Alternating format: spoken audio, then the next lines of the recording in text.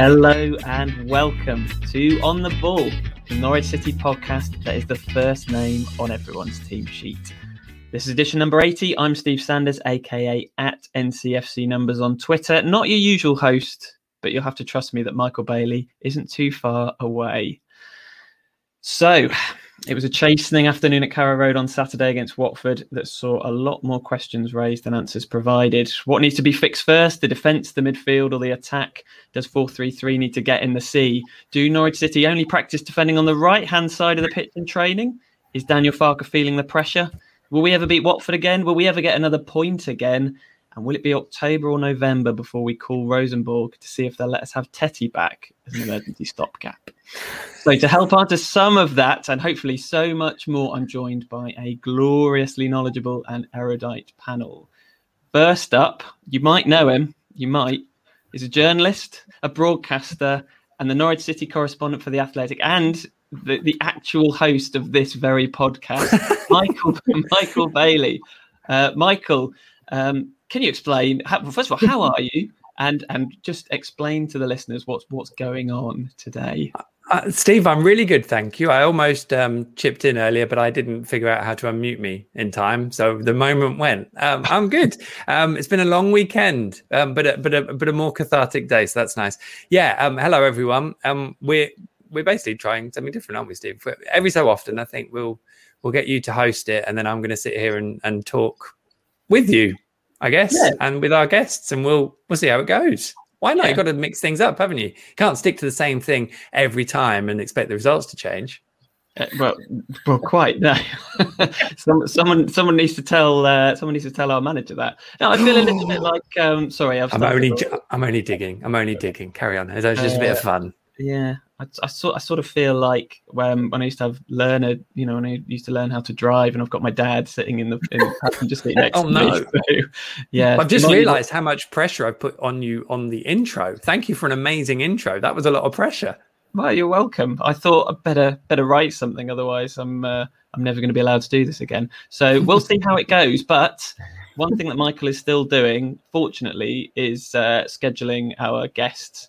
And he's done a blinding job this week because we're going to need some positivity on this pod, I feel. And when you need positivity, I'm setting him up for a fall here. You book Norwich City's most positive fan. It's Talk Norwich City presenter and GIF aficionado as of this season, Chris Reeve. Chris, how are you doing, mate?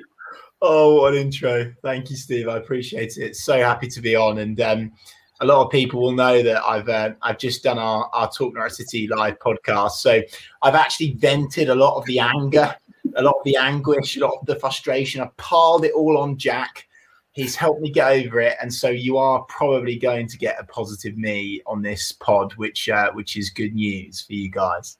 Excellent. I hope you saved a little bit of the vitriol. We don't have a totally sanitized version, but I'm sure that we can more than make up for it if you haven't.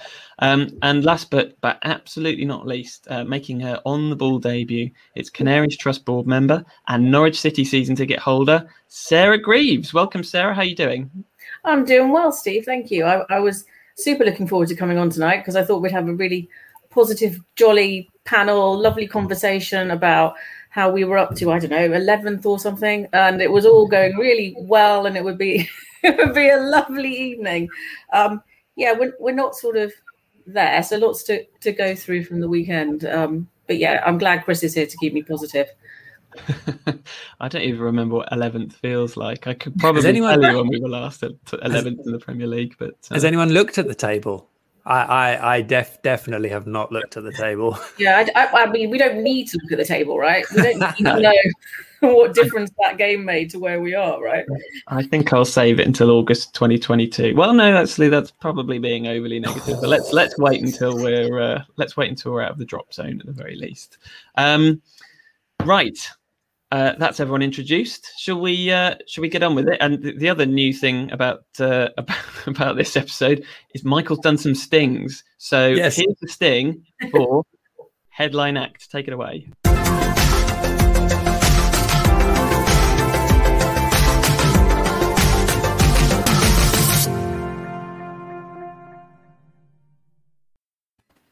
God, this is going to make me sound so much better. I love it.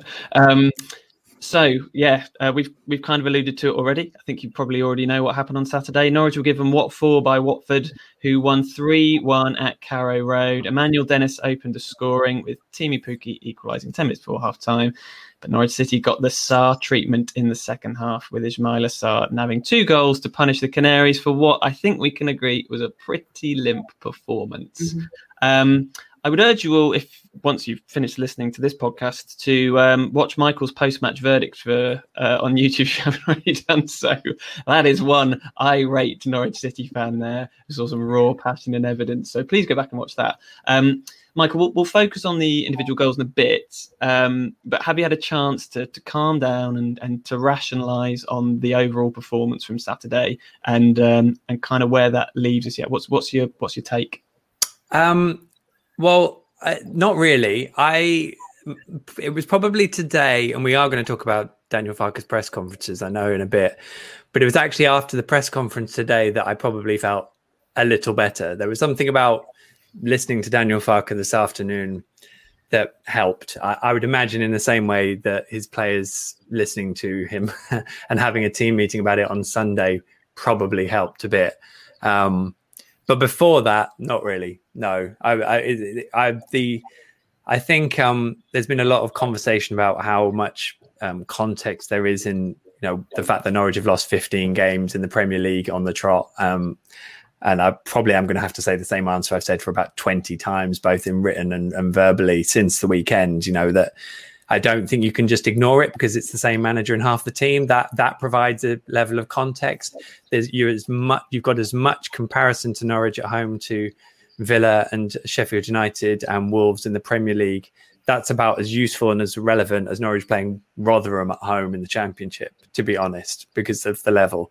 So I'm not saying you have to put everything into that, but I think to ignore it would be disingenuous. So I think the Watford game in itself, it was only one game this season where maybe Norwich should have won compared to the other 4 where you would expect them to lose. But by the same token, a lot of what I saw in the Watford game was similar to the failings of 2 years ago.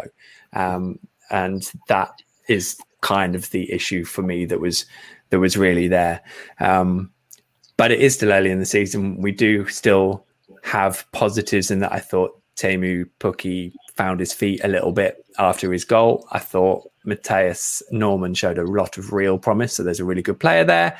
And Ozan Kabak in a few weeks probably doesn't lose that header right at the start, which obviously sets the game off on the wrong foot. So there is enough to work with.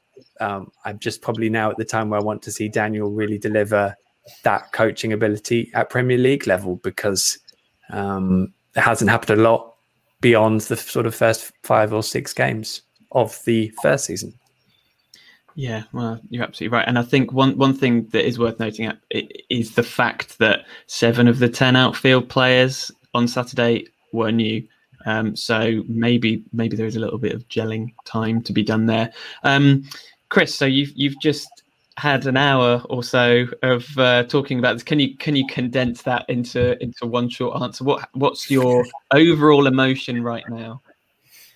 Well, I'd like to respond to Michael's point. I watched his post-match review and read his article with my morning coffee on Mondays always, which is a lovely experience, by the way. I'd recommend it as a routine to anyone. It really helps me kind of zoom out on the situation. But I must admit, Steve, I feel as though a lot of, and by the way, you're totally right. If you're in this camp, it's totally cool.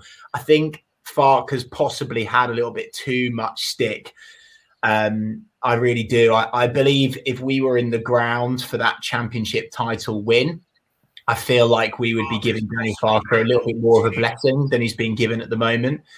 I think I'm not ignoring the results thing over 2 seasons in the Premier League, but I think there's a few things to factor in.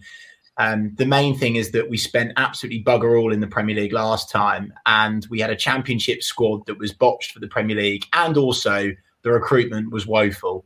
Going into this season, he's been given all of the tools in his arsenal to do the job. And although I, in my opinion, fairly criticised Daniel Farke's press comments, I didn't think they were right. And I do think he's had a very poor start to the season in terms of the tactics and system that he's implemented.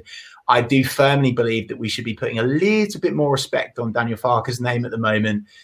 He's gone and won us a championship title with a records point total. And so therefore, I think we need to be a little bit nicer about the way that we're critiquing Daniel Farke at the moment. Yeah, I mean, Chris is absolutely right. You know, five games into a season's not really enough time to judge a manager, and especially one that's just won the title. But I suppose that doesn't take away from the point, Sarah, does it, that Saturday's performance wasn't great? What was the most worrying aspect for you about the game on Saturday? Yeah, it's the first time I'd seen them at Carrow Road for an incredibly long time. So I was really excited and happy to get back, and so were the kids. And it was an incredible atmosphere. You know, I'm sure the first two games were brilliant atmospheres as well, but I thought the crowd really got behind the team. All stands, the cheering, you know, even when things were looking a bit ropey that first 5 to 10 minutes when Watford were, you know, really going after Norwich, I thought the crowd were behind that team and really super supportive of them. Obviously, we went behind, but we dug into it and we got back into the game. I think the thing that disappointed me the most was going into that second half, and it was like we just didn't come out wanting to fight for it at times. It was like, you know, and I appreciate some of the players are still catching up with pre-season. They're still getting over COVID. I mean, you know, Pukki still doesn't look fully fit to me. You know, there's still some issues there. They're gelling. They're trying to figure out the best way for them to play as a unit. But you put those players, some of them, into their national teams, and they don't need the time to gel. You know, Gilmore and Hanley are playing stunning games for Scotland, but they're not sort of delivering that and bringing that onto the pitch. And on Saturday, I just thought that second half, the thing that disappointed me was like there wasn't someone taking the lead of that team and saying, come on. There wasn't that person on the pitch rallying that team to taste that little bit more, to put that tackle in, to do the stuff that maybe is the more dirty side of football and get stuck in. But at this level, that's what we're going to have to do. We can't just play how we want to play and play beautiful football that everybody loves, because we will get annihilated on the break and people will take advantage of it. We have to find that grittier side. And I think Norman has the potential to do it. He looked pretty impressive before he tired. But where was the rest of the team going, you know what? I'm going to fight for this. We fought for a whole season to get back up here. I'm now going to stick my foot in and I'm going to fight for this. That's kind of, where I was. I have to say that you're making me think that, you know, we look at Saturday in terms of the reaction and the anger and the passion of it as quite bad. I think I get what you're saying, Chris. And I think there's been a muddying over these few days over, you know, that, because everything I've done hasn't really revolved around, well, Daniel's got to go, or, you know, he's clearly not up to it. But it's about questioning and it's about criticizing what Saturday was, which in itself was not good enough. And that was whilst I was shouting and quite angry on Saturday on my video. The point was it wasn't good enough. You can't defend like that in the Premier League and hope to do anything other than get relegated. You can't do a good job of lots of other things if you just concede goals, because you'll just lose games. So what Daniel Farke has to be is not immune to criticism. And I think that as much as you don't want to include people, generally not you, people don't want to include the you know, the Premier League season of 2 years ago. Well, likewise, then let's not include last season. This is completely different and in its own right. Yeah. So I think it's good that there's the criticism. In a way, having binned off 10 games almost at the end of the Premier League season, maybe it's good that they got booed off, that everyone's like, you know what, you've just sort of given this in on for the last 15, 20 minutes of it. And that's not good enough, because we're all here. We've done our bit and you haven't done enough for us. So there's no hope really of them all going away going, oh, well, we're just going to keep losing. It's like at that point you have to react and you have to show the fight. And hopefully that is a good element that can come from it, that, you know, the next time they play a game at Carrow Road, everyone will be, well, that was pretty awful, wasn't it, last time we were here? Let's do something that's much more productive. And I don't really mean the cup game, to be honest, against Liverpool, because that's a freebie. It's more about the Premier League games. Sorry, go on, Sarah. I was just going to say, from where I am now, you know, I'd prefer to see a horrifically awful game that we somehow grind out a win or a draw from than seeing beautiful football. You know, just dig in and somehow get a point on the board. It doesn't matter now how it happens. Find that inner resolve. You're playing for this fantastic club. You've got the whole community and crowd and county behind you. We fought back after a desperate end to the Premier League to have an incredible season last year, which none of us really were fortunate enough to see. So get out there. And stick your foot in, do it, And the beautiful football, because I was looking at this as well, because I feel like the style of play has kind of, it's not what it was either, and it's the first time under Farke that we've had 5 games we've had less than 50% possession, so we don't even have the ball. We can't really defend. We're not getting the ball. The fight's not really there, so it's difficult to know what we are as a team at the moment. I just want to talk about the goals, the ones we conceded rather than the one we scored. So first goal, 3 men should be closing the cross down and don't, and 1 player wins a header against 3. The second one, there seems to be a collective lack of tracking, and I do put that one at Norman's door, to be honest. I think if you watch King glide past him, Norman does not go with him, and I hate to use his name, but Ollie Skip, I do feel, would have been there. And 3 was a Kenny McLean shank, and Ozan Kabak standing with his arm in the air. None of them great. Chris, was there one that was worse than the other 2 for you, or did you just feel a sinking feeling with all of them? Do we have to? The questions will get more optimistic than this. But, can I just say, before we go into the goals, I just really need to make a point, because I feel like there's been a lot of talk about the fans, and I really want to stick up for the fans.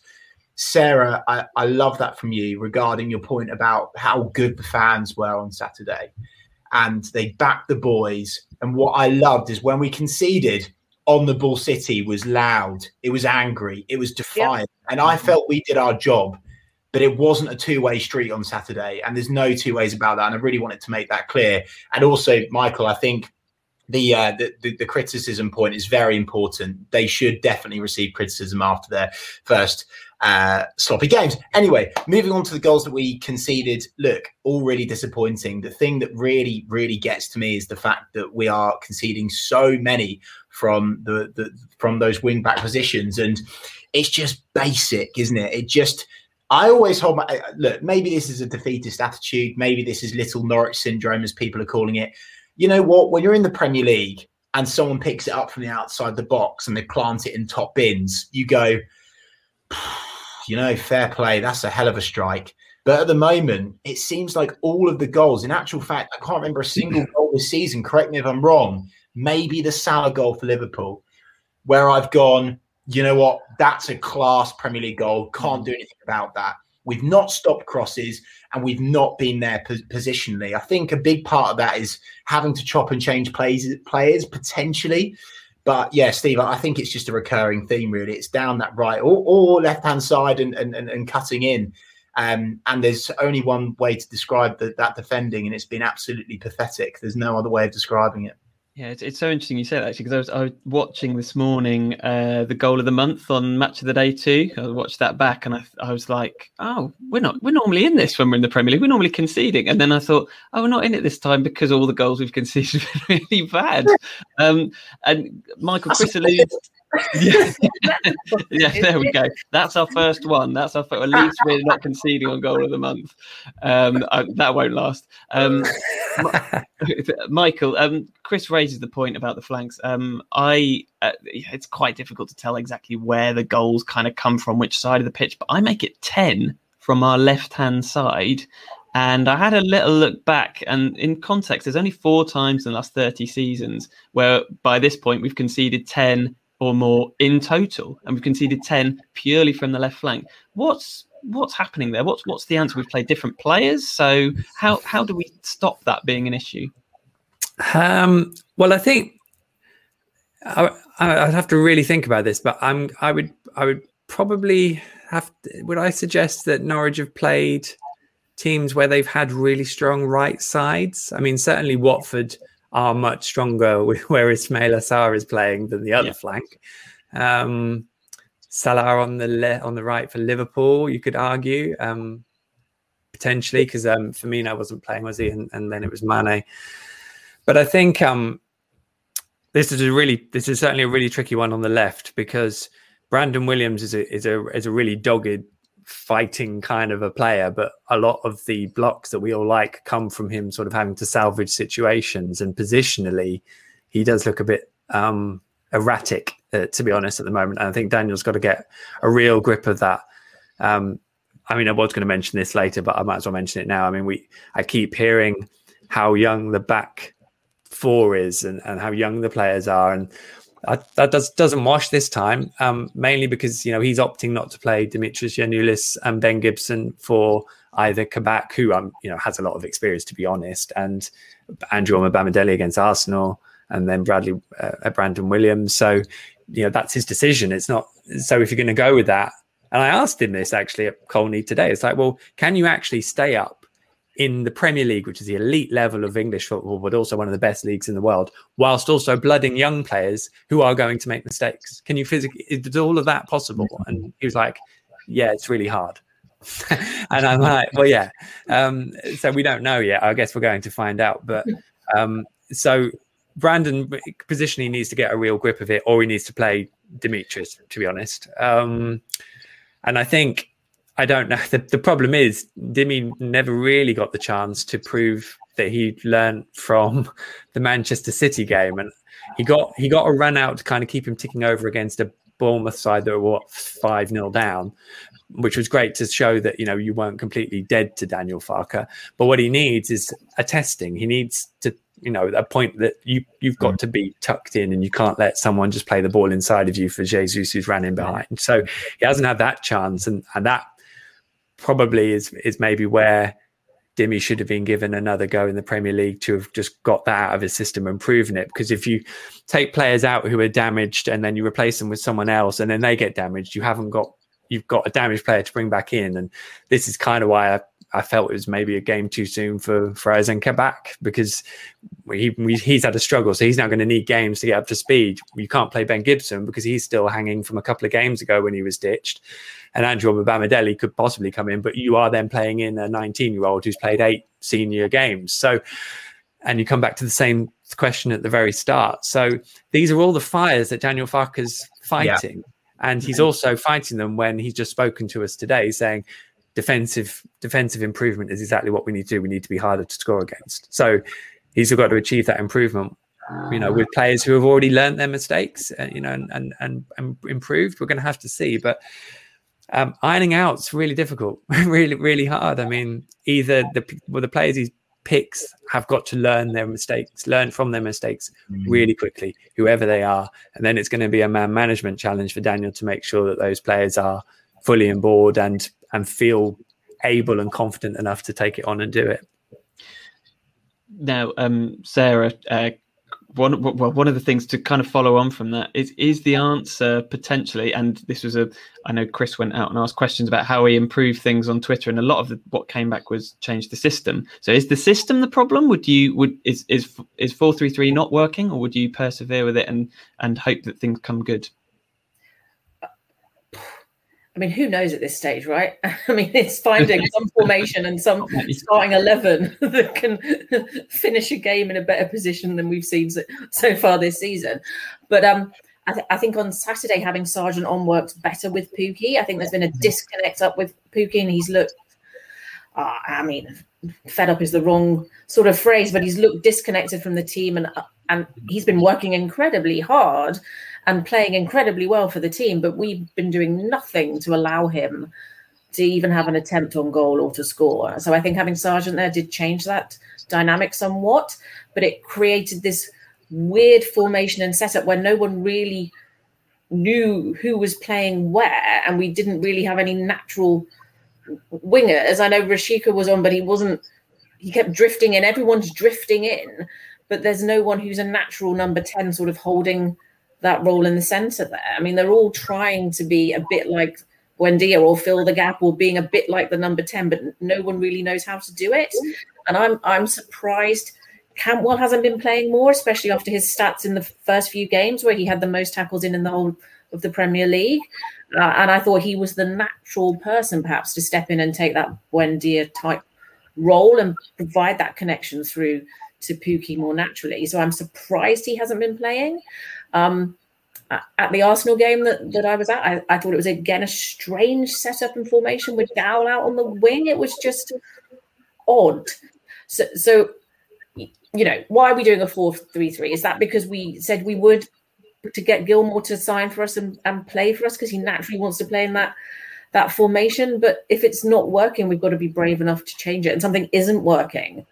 And, the only time we saw Pukki excel on Saturday was that beautiful pass from Norman over the top, which was just perfect. Let's not forget that was really a stunning ball. But there was not that much more other than that. I just want to see them somehow. As my 9-year-old said, I just don't think they're friends yet, so they're not passing the ball to each other. I mean, it's like school playground football, right? You don't pass the ball to people you don't know very well yet, and that was his summary. It's like they're not connecting. They're not yet figuring out how they play best together as a team, even though they're quite talented individuals. I think we might need to get your 9-year-old on, because that sounds like the kind of that might be summing up what we've talked about for the last 20 minutes in he was like, about they're 5 just seconds. not friends yet. Save us a lot of time, that wouldn't it, really? Let's do it. Sorry, Chris, you're about to add something there. Yeah, Sarah's homed in on Pukki there, and obviously a great discussion point. We've not got the best out of Timu this season, and Michael used the phrase "there's lots of fires to put out," and of course that's the challenge right now, and that's why I was so bitterly disappointed with the Watford defeat. Is that I feel like we've regressed, because I felt after that Arsenal loss, I know that we had to get more shots on target, but it just felt like 1 or 2 Farke tweaks would have gone and won us that Watford game. Mm-hmm. I just think it's not just about getting the best out of Pukki. I feel like we're definitely not getting the most out of Milo Rashica. I'm surprised to see the criticism that he's had, because I don't think we're playing a system that suits him the most. I don't think we're playing balls in front of his feet for him to actually run at defenders like we signed him to do. That's what he did in the German league. I know it's a cut above that. I know he's in a relegation campaign, but we're not playing to his strengths at the moment. We're not playing Zolis, who's our £8 or £9 million player, if not more than that. Great points there. We're not playing Todd Cantwell, probably our only real proven creative outlet without Emi Buendia. So there's multiple players in this system where we're not playing to their strengths. And Steve, you said I'm not letting Norman get away with that mistake for the Watford game. Well, I must admit I'm going to stand in his corner, because although I think he could have put more effort into track back, I felt sorry for the guy, because he's having to do all that work on his own, and the system, he was just left for dead, mate. The wingers were up. The wingers were up in Morrison's car park, and he was left to do all of the duties to himself. So I feel like there are multiple players that are not having their strengths played to at the moment, which is why I was so bitterly disappointed and worried, particularly with Watford. But again, want to compliment the Leicester game, because although we lost, I felt like just 1 or 2 tweaks and we would have gone and won that game. I do believe that. So I don't know what the answer is, because Michael said it. There's lots of fires to put out, lots of fires. And I think there's even more fires now, right? I felt after the Arsenal game, like you said, Chris, we were nearly there. That's why I felt so positive on Saturday. It was like just that final little thing with the crowd behind them, and then they're going to have got that sort of winning feeling back, or found the right starting 11 that will allow them all to thrive. And after watching some of them on TV and then Arsenal away and then at the home game, you just think, what's happened? What happened during the week? Did he change things too much on Saturday? But when we saw the starting 11, I was kind of like, oh, this is a good starting 11. I was the only one I was really surprised about was that Omar Bamidele didn't start, because I actually thought he had a pretty good game at Arsenal, and I thought he would have kept that back four steady to try and give them some time to bed in and actually work as a solid unit. But the starting 11 we looked at, and everyone who was on the train was the same. It was like, oh, this is quite a good starting 11, Yeah, I think there's like the teams that have been put out. I think aside from probably the Arsenal game, I think the fans would have agreed. And I think the team that was put out on Saturday, people wouldn't have had any complaints with. So in terms of personnel, that doesn't seem to be the issue. I will just throw a few stats at you because that's why I'm here. We all know about the 15 in a row in the Premier League. They've thanks. Sorry, none of this is going to be fun. We've conceded in 21 of the last 24 halves of football in the Premier League. That's not great going. It's been 46 games in the Premier League since we last took a point from a losing position. In the games where we've been behind, it's been 46 matches, and we've only scored 4 second-half goals in our last 30 Premier League games. The fifth most recent second-half goal that we've scored in the Premier League was scored by Dennis Sabeni. So the GOAT himself, he's still making waves. Can we just before we end this section, are there any positives we can take? The one thing I was going to say is that we have had seasons under Farke where after 5 games things have looked pretty bad. The Millwall defeat, the 4-0 Millwall defeat, that was the 5th game of the season. After 5 games last season, we were still in the bottom half. And in the promotion season, the 5th game, I think we just drawn at Ipswich. So he does have a track record of turning it around. Can anyone else just kind of quickly before we move on, give us something that we can hang our hats on? Well, as I said, I honestly think that the reaction is a wake-up call, and it as much for me. I think honestly, everyone will have come away from that, and it's like, come on. So I think that is a positive. As I said, I thought there were positives in Teemu, Ozan, and Mateus's performances. I reckon Christos Jolis will be a regular starter before the end of the year. I have to say, I think he looks properly the part. We're just waiting for him to really get the start. So I think that's going to happen, and there's plenty to work with. So in a way, maybe that is one of the things they did learn from 2 years ago, that you can go from game to game in the Premier League and come back. And let's be quite clear, 4 points in the next 2 games or win at Burnley, who are, to be honest, pretty rubbish for this level. Ultimately, they might be better than Norwich, but they might not be. And this will all change the narrative as a dynamic. They'll have won a Premier League game. There'll be something to build on. So it's only ever a spark away, Steve. Okay, well, that's the positivity I was looking for. And let's hope that Sean Dyche isn't listening to this podcast. I'd say he almost certainly isn't, but Pretty Rubbish will be up on their changing room walls if he is. Relatively speaking. I did definitely say relatively speaking. Okay, thanks for qualifying. Right, well, in that case, if we've not ranted enough yet, I will move this on to part 2, which is our new section called Pick That One Out. Cue Michael.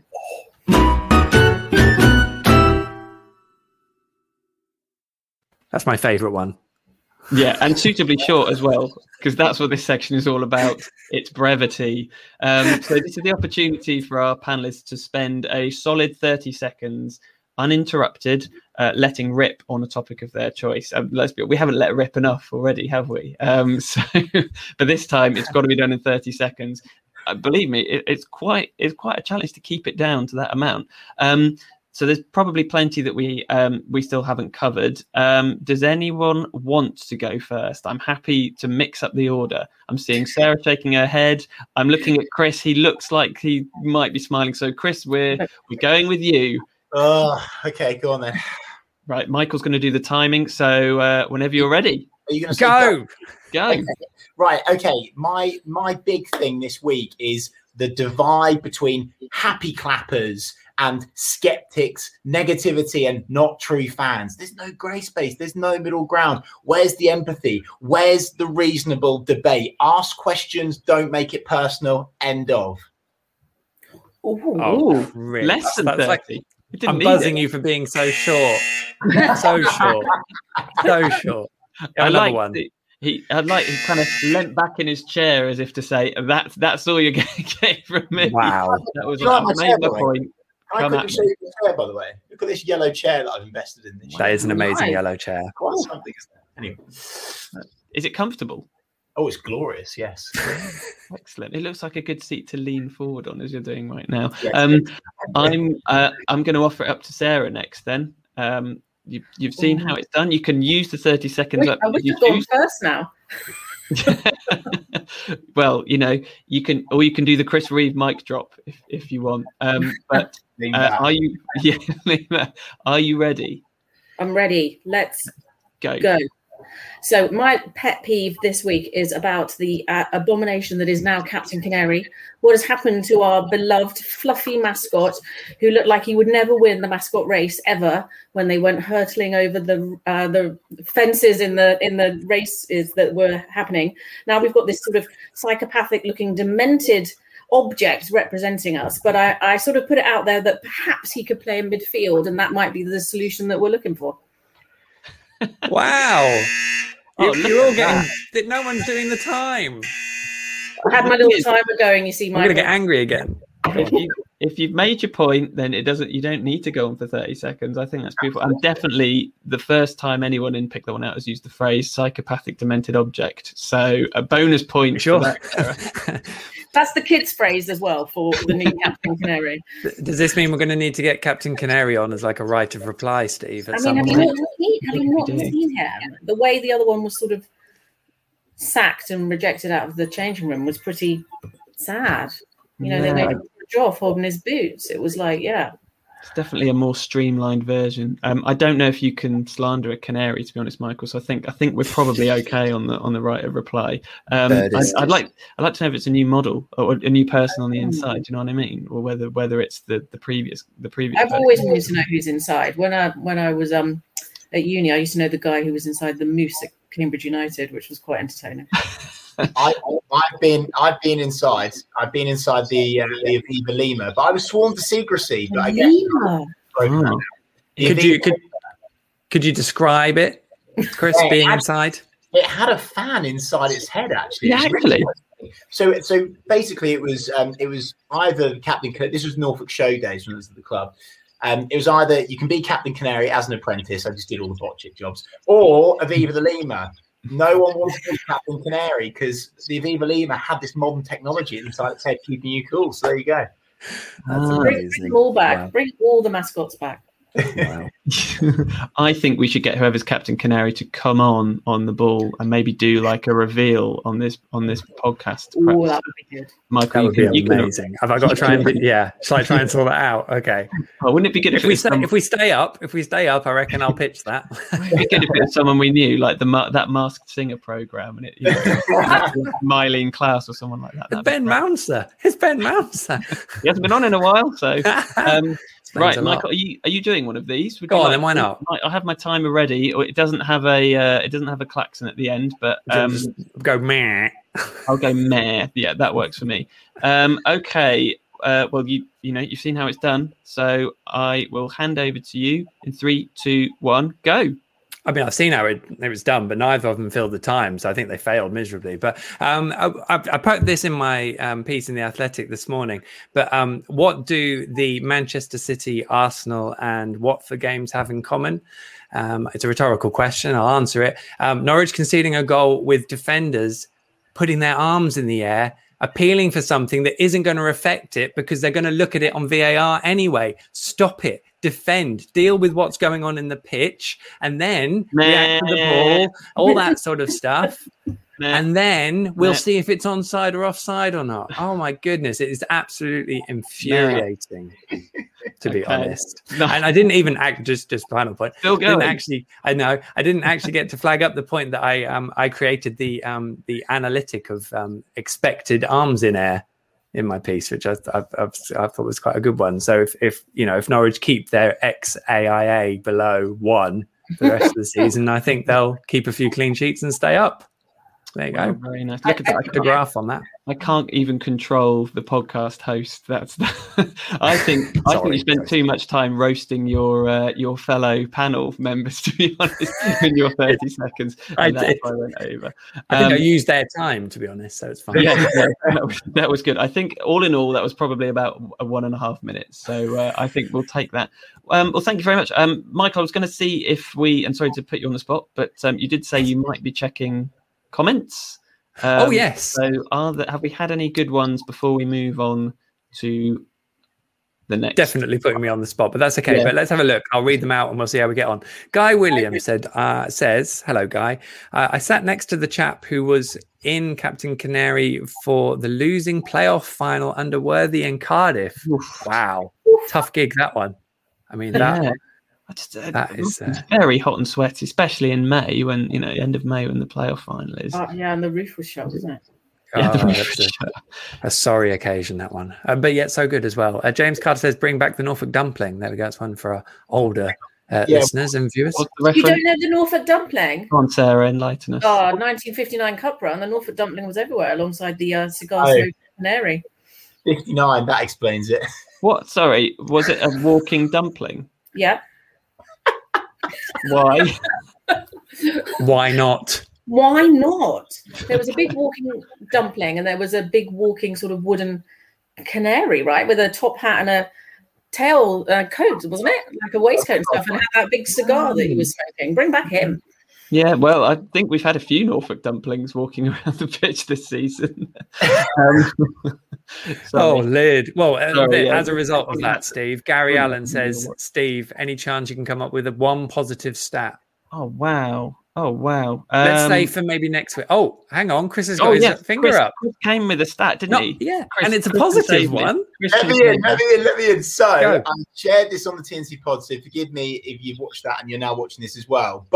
And Steve, correct me because you are the stat king. No. Now, the last time we went to Goodison Park was in 2019-20 season. We won 2-0. Scorers, the icon, Dennis Rabeni and Todd Cantwell.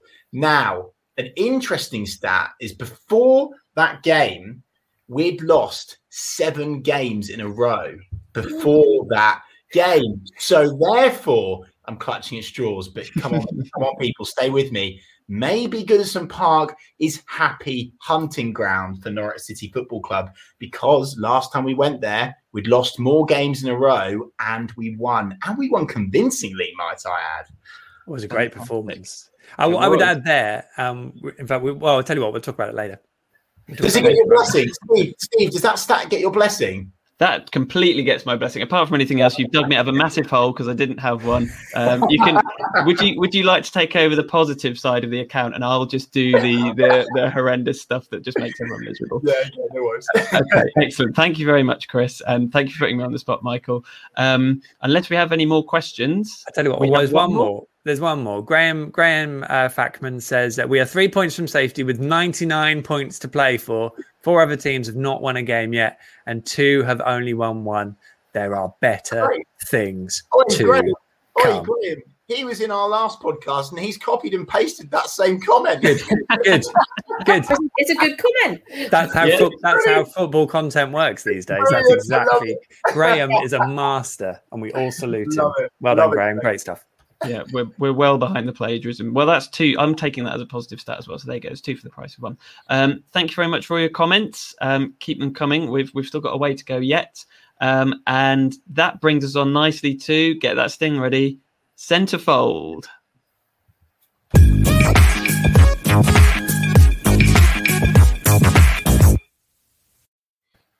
I think that one's my favourite, actually. Bit of synth funk. That's fine. That's synth funk. I don't know. A bit vibey, that one, isn't it? Yeah. We've kind of touched on this already, but Friday saw a fairly extraordinary pre-match press conference from Norwich City manager Daniel Farke. Very passionate and reasonably out of character, I would say. One of the answers that he gave was actually a full 15 minutes and 37 seconds long. That's nearly 3 Bohemian Rhapsodies and about a minute shorter than it took Watford to score on Saturday as well. So that monologue contained response about Gibson, Hanley, Rupp, Pukki, positivity, bleeding yellow, and the fans giving 100% support. Some saw it as a passionate war cry. Some saw it as a bit more of a dig at the Carrow Road crowd. So you can take your side, or you can sit in the middle, as Chris would prefer us to have it. We should point out this is only Daniel Farke's second most recent pre-match press conference, as he did one today before the Liverpool game. And Michael, obviously, you were at both of these, but Friday was very different. Farke, wasn't it? Now, what did you make of it? Because you've been to a lot of Farke press conferences, and how did that one go down? So I think Daniel does this every so often. Every so often, probably several months, there's a press conference where you come away going, "Oh, okay, that stuck with me." And that can be because he really wants to get something across, because he's stretched a metaphor to breaking point. He likes quite long answers anyway, but I mean, I timed it at 16 minutes, 40 seconds, his answer. So, but I mean, I don't know, because they might have put a clipped version. I've got no idea, to be honest. I think we all got sort of dragged into a bit of a black hole while he was talking. But what probably interested me on Friday was that there was that one answer that he gave, which covered, it was a monologue. It covered lots of different points, but he kept kind of repeating the same points in almost every answer afterwards. It was a real sticking theme. I think if you asked him now, he might feel that he didn't really get it right, which for someone who's such a good communicator is unusual. But I think he just didn't want the fans turning up expecting 3 points and not really putting, their heart and soul into the game, because he wanted the fans to do that so the players would do it. But he kind of did it in a way that was like, don't criticize these players. And it got a bit preachy to the fans slightly, although he did sort of counter it with accepting why they were doing it as well. And it ended up kind of putting pressure on everything. So when the supporters turned up, gave all the noise, and their team conceded 2 shocking goals in the second half and lost 3-1, and everyone was sort of out of it by 10 minutes to go, I think at the end they were like, well, screw this. We haven't kept your end of the bargain up, which is a debate. But that was probably the feeling for the ones who then booed and took it on. So I think in retrospect, all he wanted was the fans really to get behind them, which they did. It worked, but it just put that bit of pressure on, so that when it fell apart, I think it caused probably more grief. And it's put a bit of pressure on him. It's put focus on Daniel. And then today's presser was much more focused. It went on for the same length of time, by the way, sort of more than an hour. And there was a really interesting section where he did talk about the booing, and that was the bit actually where the press conference elongated. But he was really balanced and fair with most of that. But the press conference in general was a lot more focused. I felt a lot more less concerned about getting this message out and just dealing with the questions as they came along. And what it brings me back to is actually all of you Daniel Farke press conference fans will remember, was his press conference before the Swansea game last season away from home, and I wrote a piece after the game. Norwich lost. They weren't at their best.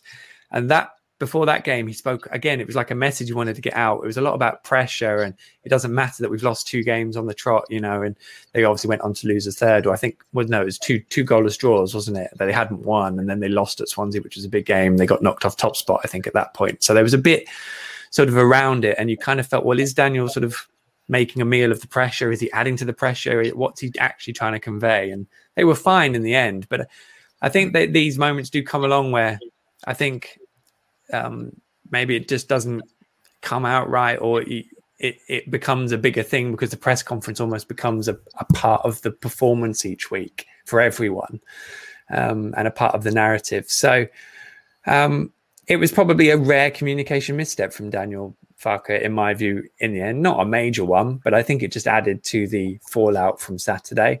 And I imagine we won't see anything like that for a little while, but we probably will see one again, because that's kind of what happened. But then I'm not standing in the stands, so it would be interesting, maybe, Chris, what your take is, because, I think a lot of fans felt that he was criticizing the fans, and I didn't really see that from what he was saying either. I thought it was more putting a point of view and defending his players rather than saying, and we obviously had all this at the same time as Pep Guardiola is kind of seen as criticizing the Manchester City fans. So it became a bit of a narrative, maybe. Well, as a journalist, I think you've, and I'm sure you'll understand, you've got the luxury of really feeling the context and, looking him in the eye and understanding the tonality and the emotion behind what he's saying. I just think it was just such poor timing regarding, if you lose those games and players have had stinkers, fans are absolutely well within their right to criticize. And actually, you know what? Football is at times, sadly, a horrible place to be. You're always going to get fans that don't know how to constructively criticize. You're always going to get fans that, have someone that they really, really dislike, and, nothing they can do is right. But that's part of the game. What I would say is, and someone said this earlier, oh, Chris, you've changed your tune. Yes, I have, because I need to compliment Daniel Farke, and that's okay to do that. Although I wasn't happy with the press conference going into the game against Watford because I actually felt that it added pressure and actually highlighted Lucas Roop, Timu Pukki and Grant Hanley even more. I think he actually brought attention to it even more. I'm really happy with the way he executed the press conference this time because it shows lessons learned from last time in the Premier League. One of the things that I banged on and on and on about is the lack of responsibility and accountability, not just from Daniel Farke, the club as a whole. And so I'm so pleased to hear Daniel come out today and really step into the fans' shoes and understand the misery that we went through on Saturday, because he's totally right. But one of the things I want to make clear is we all make mistakes. I go on the TNC podcast, for example, and make cock-ups all the time. Stats, facts, figures, players. There was a player that I said we should have subbed that wasn't even on the pitch the other day. So it's like, I'm okay with Daniel making a mistake so long as that he does what he does in today's press conference and fairly, I think got himself back in the room. I just think, Michael, you're in a really great place, of course, which you'll appreciate, where you can get so much more tone. When fans see quotes on Twitter, we're like, whoa, hang on a minute. No, he was crap. We're totally within our rights to say he was crap, if that's how we feel. I know it doesn't help the team, though, of course. So we all do need to try and be positive. But as you so brilliantly said, Michael, it's very much a two-way street. And on Saturday, unfortunately, he built a rod for his own back. Yeah, and I guess like sort of Keegan and Benitez before him, if it comes before a victory, then that's great. But if it comes before a defeat, then that kind of rallying cry doesn't look so fantastic. I love the passion, though. I just must say, I love the passion because we've not. I do feel last time in the Premier League, it felt a bit like whatever. Whereas what I would say about that press conference is I like the fact that he came out all guns blazing. He just went all guns blazing on the wrong thing. He could have just said, he could have made up one of his fantastic metaphors, analogies about the fans singing loud, right? He didn't need to home in on the players. Yeah, maybe he needs to work. Maybe he'd run out of analogies. He needs to work on his analogies. The other thing I must reveal, and it won't be fair. Sorry to take up airtime. This is my last point. The last thing I will say, and it won't be fair to reveal who, but I had a message from one of the players before the game saying it's a must-win game. And so therefore, I do think there's an element of smoke and mirrors with these press conferences. And so fans should take Daniel Farke's words with a pinch of salt. Mm-hmm. What do you think, Sarah? Pinch of salt? How did it come down to you? It was bizarre, isn't it? Because we're not there like Michael is, and you're just following it on Twitter and seeing all the comments come out. And you're at work, you're checking it out on your lunch break is normally what I do. Have it run on another screen while I'm in the middle of something else, and you sort of occasionally look up and go, "What is that?" Normally, it's just like so and so's out injured, so and so's still recovering from COVID, everything's fine, etc. And on Friday, it was just a bit like, "Wow, I want to go back and watch this one and see what's going on." And I think the fans were going to be up for the game no matter what he said. We all knew that it was a really important game. We knew that the team needed us. The support up until then had been fantastic. And the team had been so close to getting a point in some of those games that I think everyone was behind them and just they didn't need that extra kind of like, we need all four stand singing. We need to make this a big event. It kind of was like, well, we're going to do that anyway. Yeah. So that was a bit bizarre. The thing that concerns me is he himself more anxious and frustrated with the situation because he can't figure out the right words to use to motivate his team or his players.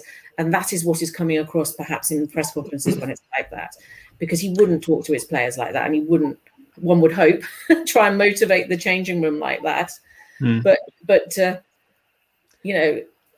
go on such a long monologue about so many different aspects and defend Rupp so strongly and then not play him. It was like this quite bizarre situation. I have to say on that point, as soon as I saw how much he heard how much he praised Rupp, I thought, well, he's definitely not going to start tomorrow because it's usually inversely proportional with Farke. The more he praises you before the game. Maybe he was trying to take the pressure off the players. Maybe he knew that it was a must-win game. Like you said, Chris, you had a message from one of them. They all knew the pressure was there and was building up. So he was trying to take that away by getting everyone to focus on something else and maybe focus on him and this speech. I don't know. It did. It did. Sorry, just one quick point. It did surprise me that the amount of defending that went on of the players, because the criticism has really all been online. No one's really been booed at a football match. None of the players have been booed. I think Lucas Rupp's cheer may not be quite as loud when his name's read out in the team than some of the other players, but nothing really. So you've then got the manager talking. I mean, it's obviously the players being affected by social media criticism, but at that point, you know, the players have to manage that, because to be honest, you're playing in the Premier League. There's going to be a lot of stuff. Just you're going to have to cope with it or switch off. So for Daniel to address that as an issue, you're giving credence to what's going on social media, which, to be honest, they, as a group of players in a squad, they should be having no real interest in any of that or dealing with it internally. I kind of feel it's kind of, if you're going to ignore the noise, then that is really it. And so to then bring it up as a point in the presser, I just didn't really understand. I didn't think it was necessary. I thought it made a bigger thing of what it was. I think a common theme here, which is important, whether it be on the pitch or off the pitch with social media, psychology. Yeah. We are so fragile right now. We're so fragile. And I'm sure they've been spoken to about social media. It's tough. I suffer with abuse all the time, right? But, you know, you have to, it's just part of the game. You have to find the strength to deal with it. And I do think psychology is actually an issue. I'm going to say it, and they won't like hearing it, but I don't see any facts or reason to come at me with any sort of contrasting opinion to that. On and off the pitch, we seem fragile at the moment. But we haven't in the past, right, Chris? I think the psychology and the work they've done behind the scenes over the last few, not the Premier League, but to pick the team up and get them focused again as they were last season. I think the psychology is often pretty spot on. You know, the way they motivate the team, the way they have the tunnel decorated, the changing room, you know, everything, the pictures they take away to away games to make it, you know, your changing room wherever you are. You know, I think they've been pretty good at that. But I agree that right now that seems to be the thing that is missing. Why aren't they believing in themselves and playing like they play for their international teams when they step onto the pitch to represent Norwich City?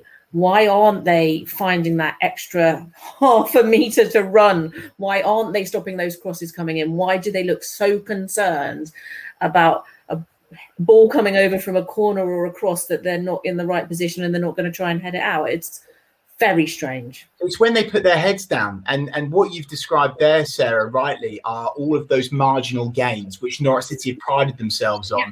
But they're gimmicks without a psychologist in place. And a genuine question for Michael, because I don't have a clue if we have this person. Do the players have a psychologist? There isn't one at the club, I don't believe. And I've done a piece with Paul McVeigh about this, because I think most managers and most coaches assume that they have the knowledge and they manage, so therefore they are a psychologist. But not that I know of, I'd have to double check, but no. And you're right. I mean, elite performance comes down to a very small percentage.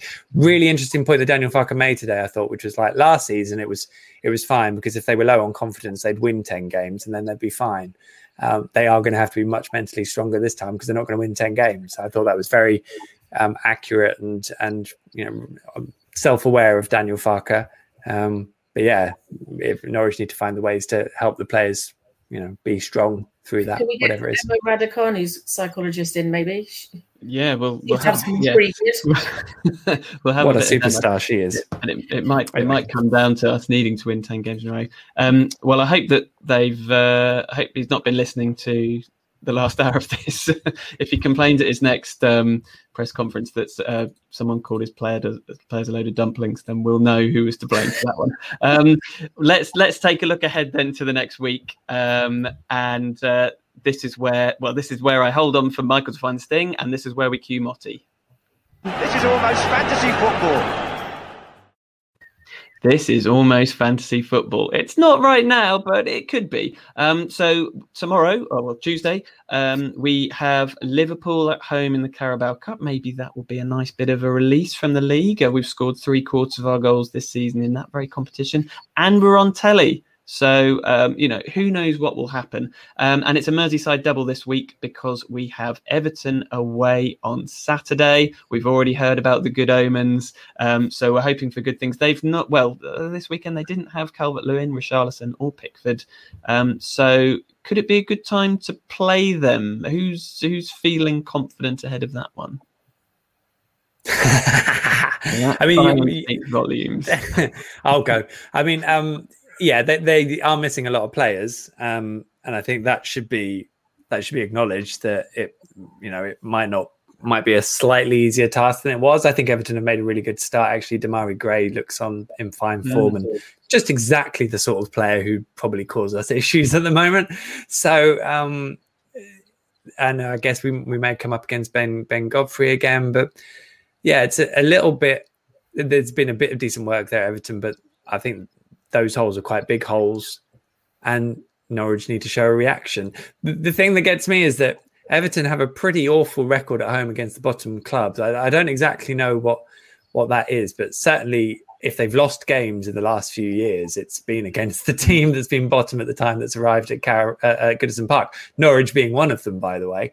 So, and maybe newly promoted sides. I can't remember exactly the stat. I'm sure it'll circulate via Opta ahead of the game. So that it was a game I would have taken anything from the game about a week ago because I thought Everton looked in a really decent place. And I thought it was, Rafa is a great manager. He knows how to affect a game because he did that against Burnley in one tactical tweak and they went from 1-0 down to 3-1 winners basically. So it's a really difficult place, but if you're missing 3 or 4 starters, any team in this division, that's going to make the task a bit easier. It did for Brentford when they hosted Arsenal on the opening day. So let's hope that this is Norwich's turn because time to deliver now. Yeah, and go out there with the belief and heads held high. That's what you've been advocating, Sarah. So do you think that we might see that on Saturday? Do you see any hope of anything there? I think we have to see that. We have to see that they've had a week. No matter what happens tomorrow night, I think tomorrow could be a tough evening. So let's just sort of forget about that and move on. I think on Saturday, whatever 11 players are out there, they have to go out there and they have to show the pride and determination to play for the shirt and have a good game, regardless of what that means. And if we lose on Saturday, which is likely, could happen, let's be honest, I think we would all take an improved performance with some sloppy errors cut out over, some lovely football where they haven't, they let their heads drop as soon as we're 1-0 down or something, right? I want to see an improved mentality and fight on the pitch. And the one thing, the positivity here, the one thing that can now go in our favour is that everyone just gets a bit too complacent when they're up against us now, because they just think we're so easy to play against, perhaps, and this is a guaranteed 3 points, and that often can create those shock results, right? I'm sure when Man City rocked up at Carrow Road, they thought this is an obvious 3 points, and it wasn't. So I think perhaps that will go in our favour over the next couple of games. Yeah, I'll certainly echo that. And Chris, any suggestions that the team might be different? Would you change anything? Obviously, things could change tomorrow with the Liverpool game, but what would you look at differently to Saturday? Well, I think, although I agree with Sarah regarding that result, whatever it may be, tomorrow against Liverpool, I think we have to take it in isolation, even if we win it. It's not the league, and people won't like that, but that's the truth. We need a league win to change the mood with the fans right now, and it's on them. And we'll be there to support them, of course, but it's on them to prove it and give it to us fans because the start's been dismal. And I do think this is another opportunity, like Leicester, like Arsenal, where we're coming up against a side that, and by the way, Everton have got some top class players. So I'm not blind or stupid enough to think that just because they're missing 4 players, it's going to be a walk in the park for us, or they're weak, because those players will be wanting to prove a point, of course. And they're at home, and they're more defensively sound under Rafa, and. But I do think I would make some changes. I do. I actually don't know what they are. I'm the most useless pundit right now, Steve, honestly, because I can't I can't work out the answer defensively. I don't know who is right. I think perhaps it's time for Hanley to take a game out. I have to admit, take him out of the magnifying glass, so to speak, as we've called it on this podcast, and potentially bring in either Big Andy or Gibbo, who for me has been completely overlooked so far since the start of the season. But I think the main thing for me, we must play a more defensive game. We've got to protect the defense. It's all very well and good working on defensive tactics and so on and so forth in training. But for me, we've got to have someone alongside Matthias Norman that's going to bolster that defense. Yes, it won't be pretty. It won't be pretty, but my God, would a point make a massive difference to us right now away at Goodison? Yep, completely agree with that. Would snap your hand off for a point, but that's the beauty of football, right? We still go into these games, even though everything tells us we're going to lose. There's still that little bit of hope suggesting that we might win. And I'm not a defensive coach, but looking at our left side again, please don't try and Josh Townsend onto his left foot. Stick him out wide. That's where he'll do less damage. Anyway, I think we've talked a lot, so that will probably do for this week's On the Ball, the Norwich City podcast that's debating whether to bother taking the EFL On Quest off their series link. Make sure that you subscribe to On the Ball via your podcast player of choice. It's available free for everyone on your usual player. And we're now streaming the recording of the podcast live in video on Michael's social media channels. So hello to you if you're watching right now. Just search Michael Bailey, The Athletic, Norwich City on your preferred social platform, and hopefully it will show up. Ratings and reviews, wherever prompted, are hugely appreciated. And if you want to get in touch with any questions or topic proposals, sling Michael a direct message on Twitter. Not me. I don't want to see your messages. No, I'd love to, but Michael's probably better. At Michael J. Bailey. Right, a massive thank you to our guest tonight. Michael, that was fun, wasn't it? Thank you. Worked a treat. Yeah. Great job, Steve. Great job. Never in doubt. Thank you for letting me talk. Same to you. Chris, thanks very much for coming, mate. Can you play centre-back, Steve? Because you do such a good job. Can. Do I look like I've got the physique of a centre-back? Cultured. Yeah, well. Great debate. It's nice to have a reasonable debate without bashing each other like on social media. So thank you. You won't get bashed on here. That's a promise. And Sarah, what a fantastic debut. Thank you so much. Thanks for having me. It's been great. You're very welcome. We will be back next week. Michael will be back in the chair next week, and we'll be hopefully celebrating a point or two next week. Thank you very much. See you soon.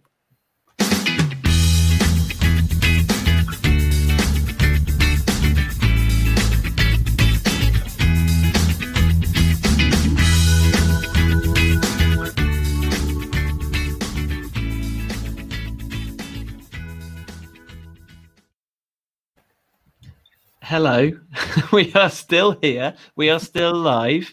We're back for more again. Chris, quick before he starts stripping or something. Chris was off somewhere. I don't know where he was going. Chris is going to take the bins out or something. But we are still. Hey, Chris is as surprised as any of you listening. We are still going. I mean, Michael wants me to say it. I'm going to say, and we're clear. We are clear. Oh, so if you're one of those adventurous types who always listens after our first goodbye, Chris Reeves not one of those. Chris, no. Then you will know that this is the part of the show, Chris, that we like to call Wits End, named after the Highland hero that is Stephen Whittaker. For those new to these parts, then welcome. If the USB has come out of the laptop, that's Chris has gone rogue. I love it. True Whittaker style. Help yourself to chips and dips. Plug your USB back in and give yourself a pat on the back as a brand new Whittaker, aka an honorary member of Wits End. This is the part of the show where we go off the beaten track and take on any and every topic to do with Norwich City, and that includes your suggestions, which you can give to us via email at twitterkers@icloud.com, or you can use the hashtag Twitterkers, TWITTERKERS on Twitter. Just don't explain what it refers to. So I'm going to kick us off here, and I'm free to talk about anything we like. But I'm sorry, I'm going to have another slight moan. And it's about this probably would have been my 30 seconds, but what's going on with the pre-match routine before the game? Like from when the players come out of the tunnel to, and maybe I'm in the minority here, but I do not think On the Ball City should be being sung as the game kicks off. I want it before the game. Is anyone with me on that? Because it feels like it's happening now. I don't want that. I want On the Ball City, and then I want kickoff.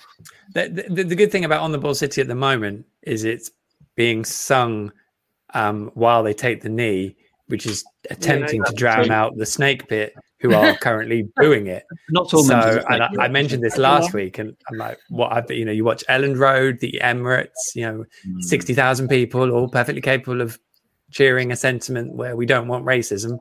Apparently the Snake Pit does want racism. So, maybe I shouldn't get stuck into it. But, while it sits there it's not doing a very good job of masking it, I suppose. So your point stands, Steve. Maybe it should be before. When would you have it then exactly? I mean, when would you want it? The players, because you've got to read the team out while they're on the pitch. I know. And they don't. Where's all the time gone? Because they don't even read the subs out now either. Is it the green yellow army white stripes bit that they're now fitting in? Is that you've also got to appreciate there's the Premier League anthem, which is awful, and also twice as long as it used to be. It used to be a great little tune, I thought, but the one now is a bit like and it goes on twice as long. Speaking of tunes, though, the pre-match music has gone up to a whole new 100% agree. 100% agree with that. Of one song and one song only, Zombie Nation. I thought you were going with the chain, but I'm taking Zombie 100%. Oh my god, 100%. I almost looked back at my melodica then, but I decided not to. But F1's a good point, because we've got the chain, the players coming out to the chain, and then there was a whole Lotus video that had the current F1 music, which I love, by the way. It's much better than the Premier League anthem. That amazing for an F1 fan. I was like, this is amazing. I was well pumped. That's his world, isn't it? Maybe he was involved. Yeah, are you in behind the chain, Sarah? I feel like that's a step up from whatever we previously had. I kind of missed all the music on Saturday. We're still getting into the ground. I thought what I heard was okay. Yeah, it was not too bad. But I didn't like On the Ball City when I heard it. I wanted it before they started playing. Thank you. I do have a convert then. That's good. Okay. I just wanted to bring something else up as well. We've already had Dennis Sabeni on this podcast, and I thought another favourite of the Talk Norwich City boys, Onel. And the fact that he scored, I'm enjoying. By the way, one thing I am enjoying is watching all our various legends, because I think Stephen scored at the weekend as well. Did he? Yes, he did. Great goal. Is he back? Is he at Paderborn? Is that where he's now? Yes. Right. Okay, but with Dennis, isn't he? With Dennis, yeah. What a partnership that has been rebuilt there. But I liked Onel scoring what was basically a tap in. I think you alluded to this on social media as well, Michael, and then like whipping his shirt off and whirling it around his head, which is what we would all do. And it kind of reminded me of that goal that he scored against Manchester United, which was I think in like the 89th minute, but he celebrated like he 3-0 down at the time. Yeah, 3-0 down at the time. I mean, there was a lot of pride, I think, for him in that goal, and he completely understood that. But the Forest, the goal against Forest, it was almost, his shirt was off so quickly. I almost think he had his shirt off whilst he was tapping it in. And all I saw, I didn't see the goal. All I saw was a notification, 72 minutes, Onel Hernandez scores, 73 minutes, Onel Hernandez booked. I was like, well, I know what's happened there. And, at least he kept hold of his shirt, but good on him. Good old Onel. What a man. I just wanted to, sorry, go on, Chris. I was just going to say we need more Onel Hernandez in the game, right? I think football, without sounding Sam Allardyce, I think football has become very sterile. Technology, VAR, the washes of money around, multi-million pound players, everything pre-scripted, pre-planned, perfectly press trained. Do you know what? Onel is a brilliant personality. And Michael's right. There was a lot of sentiment in that goal for him. And he was very, very, very, very, very disappointed to have been pushed out on loan. He obviously wants to be playing football, but at the same time, he was desperately disappointed. So I'm bloody chuffed for Onel that he got that goal. If I'm allowed to swear too late now, I think he's fallen victim to actually a slice of bad luck. Coming, Chris, it'll be perfect timing. I think he's just fallen victim to a slice of bad luck, to be honest with you. You've highlighted it there, that goal against Manchester United. no one else was doing anything in the Premier League restart. At least he gave it everything he's got. And so, yeah, I'm so pleased to see Onel back playing consistent football as he should be, causing defences problems in the championships. What a lovely personality. That's what football's all about, isn't it? You don't remember the boring players. You remember the you remember the guy who loves Argos. He always gives everything right, Chris. And I think even Daniel Farke said that, when he was talking about the players that have gone, they've missed some big characters out of the changing room, right? And he was one of the ones that he named. It's like a real personality in there who can add in those words of encouragement, or just tell the young players that it is okay. It is, after all, only football, but it is actually going to be okay. So get out there and enjoy yourself, right? And a decent human being, Onel Hernandez. Yeah, a lot of time for the guy. I was super pleased for him as well. And I thought about, using my Onel Hernandez mug for my coffee the next morning was what I did. I love that. What a decision that is. For the whole of lockdown, which was outrageous. He was on his own on my desk for over a year, and then I had to go in and get him back. This is a good discussion point. Like, what after a game do we all have at home as fans where we're like, I'm now going to make a decision based on what just happened? I've got 8 mugs with different players on. You know what? That was great at the weekend. I'm now going to get out my Onel Hernandez mug. I don't know what it. I don't think I have an equivalent. But you might think, I'm going to wear. Next time I play 5-a-side, I'm going to wear my Marco Stiepermann shirt because he scored at the weekend. I don't know. There must be something. I'm not that impulsive, but I do feel like having dumplings tonight now. I just feel like going out and buying them.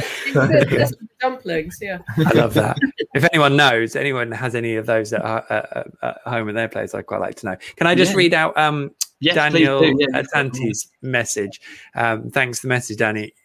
Danny sent me this because I think last week, I don't think we did it in Wits End, but we did it in the main pod. We were doing Norwich City star signs in honour of Mark Libra and his 19-second debut goal. Read about that on The Athletic. We had some great ones. I mean, I was still really happy with Gemini Goss. I thought that was actually a high point. But Danny came back with really sad, listening to the podcast, star sign players, Taurus Martin. Sorry. Taurus Martin. Yeah. Taurus Martin. That's all right. Yeah,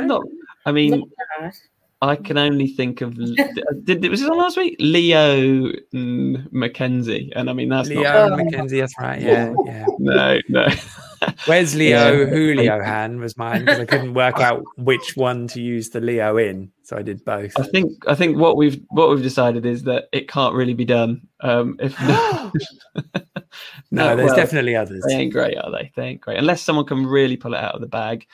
So yeah, give us your star signs if there are any, which I don't think there are, and your Norwich City impulses after the game. So yeah, hashtag Twitterkers, TWITTERKERS, and also I want to know best Norwich City celebrations as well. I'm just going to put that out there. If there's any, Onel against Man United is one that I will always remember. But I'm also thinking like Holty against Ipswich. Like he didn't even score. Chris, what you're miming? Something. The moustache. Well, that was the moustache, wasn't it? That was very famous. That celebration. That was at home. That was the full one, wasn't it? Where he got tangled up in the wire and he went round like that. Do you remember? Oh yeah, yes, I do. Yeah, Onel was good. I really liked Tim Close, where the only way I could describe it is maybe a donkey that had just been shot. And sort of like limped towards the corner flag, and then he headbutted the corner flag. He didn't really know what to do, and I love that. That's a quality celebration when you lose all sense of control or perspective. You just go for it. I've got to say that is a better shout than I could possibly have imagined. I completely forgot about that one. That is such a good one. Well, if no one else has got any other celebrations, I will open it up to Kenny Other Business. Anyone else for Kenny Other Business? No, I hadn't been thinking about it in advance, so I've let myself down here. This is my big moment to come up with some Kenny Other Business. Yeah, now you know how the rest of us feel when you ask. I'll tell you what, one bit of Kenny Other Business was Kenny after he shanked his clearance. He obviously tried to get back, and then he managed to slide into the goal with his head in his hands. Yeah. And I haven't seen the point at which he realised that it had been disallowed for offside, but then also the point at which it was then re-allowed, because that must have been one hell of a 20 seconds for poor Kenny. And we all saw his wobbling arms against Stoke last season with his slightly misplaced back pass. So yeah, I hope Kenny gets a chance to make up for that, because I think he'd been pretty distraught by that, and he's a lovely guy. So It's been great. By the way, Kenny, just on the note of Kenny, I thought Kenny up until that moment has been brilliant this season. I was calling him to be the first name on the team sheet. For me, I would much rather see Kenny McLean in there over Lucas Roop. I think he can do more on the ball and off the ball for the team. And I think it's a crying shame that he made that mistake, because I think that he's been absolutely outstanding for us this season. Actually, I really, really do. I think he's been actually a bit of a surprise package, if I'm honest. Oh, hello. Good evening. It's Michael's kids who win, not mine. Archie's woken up. The first time this has happened in the pod. Do you know what? Okay. Go back to bed. I'll come and give you a cuddle. Job done. I can hear lots of footsteps outside my door. I can there'll be a line of them out there waiting in a few minutes. As brilliant as that was, that little cameo, it's probably a sign that we've talked for long enough. Guys, thank you so much for giving up I really feel like you've given up your evenings for this. Michael, Chris, Sarah, absolutely brilliant. It's been a pleasure to host this one, and I couldn't ask for a better panel to do it with. So I think, what do we now do? We just say goodbye, don't we? If you all say goodbye at the same time. Are we actually going now? Yeah, we are actually going. Yeah, there is no more after this. I promise. There's not a Twitter's after party. I'm off to put on my Norwich hat for positive vibes. That's what I'm going to do. Excellent. Right. 3, 2, 1. Bye. That'll do. Everyone, see you next week. Bye.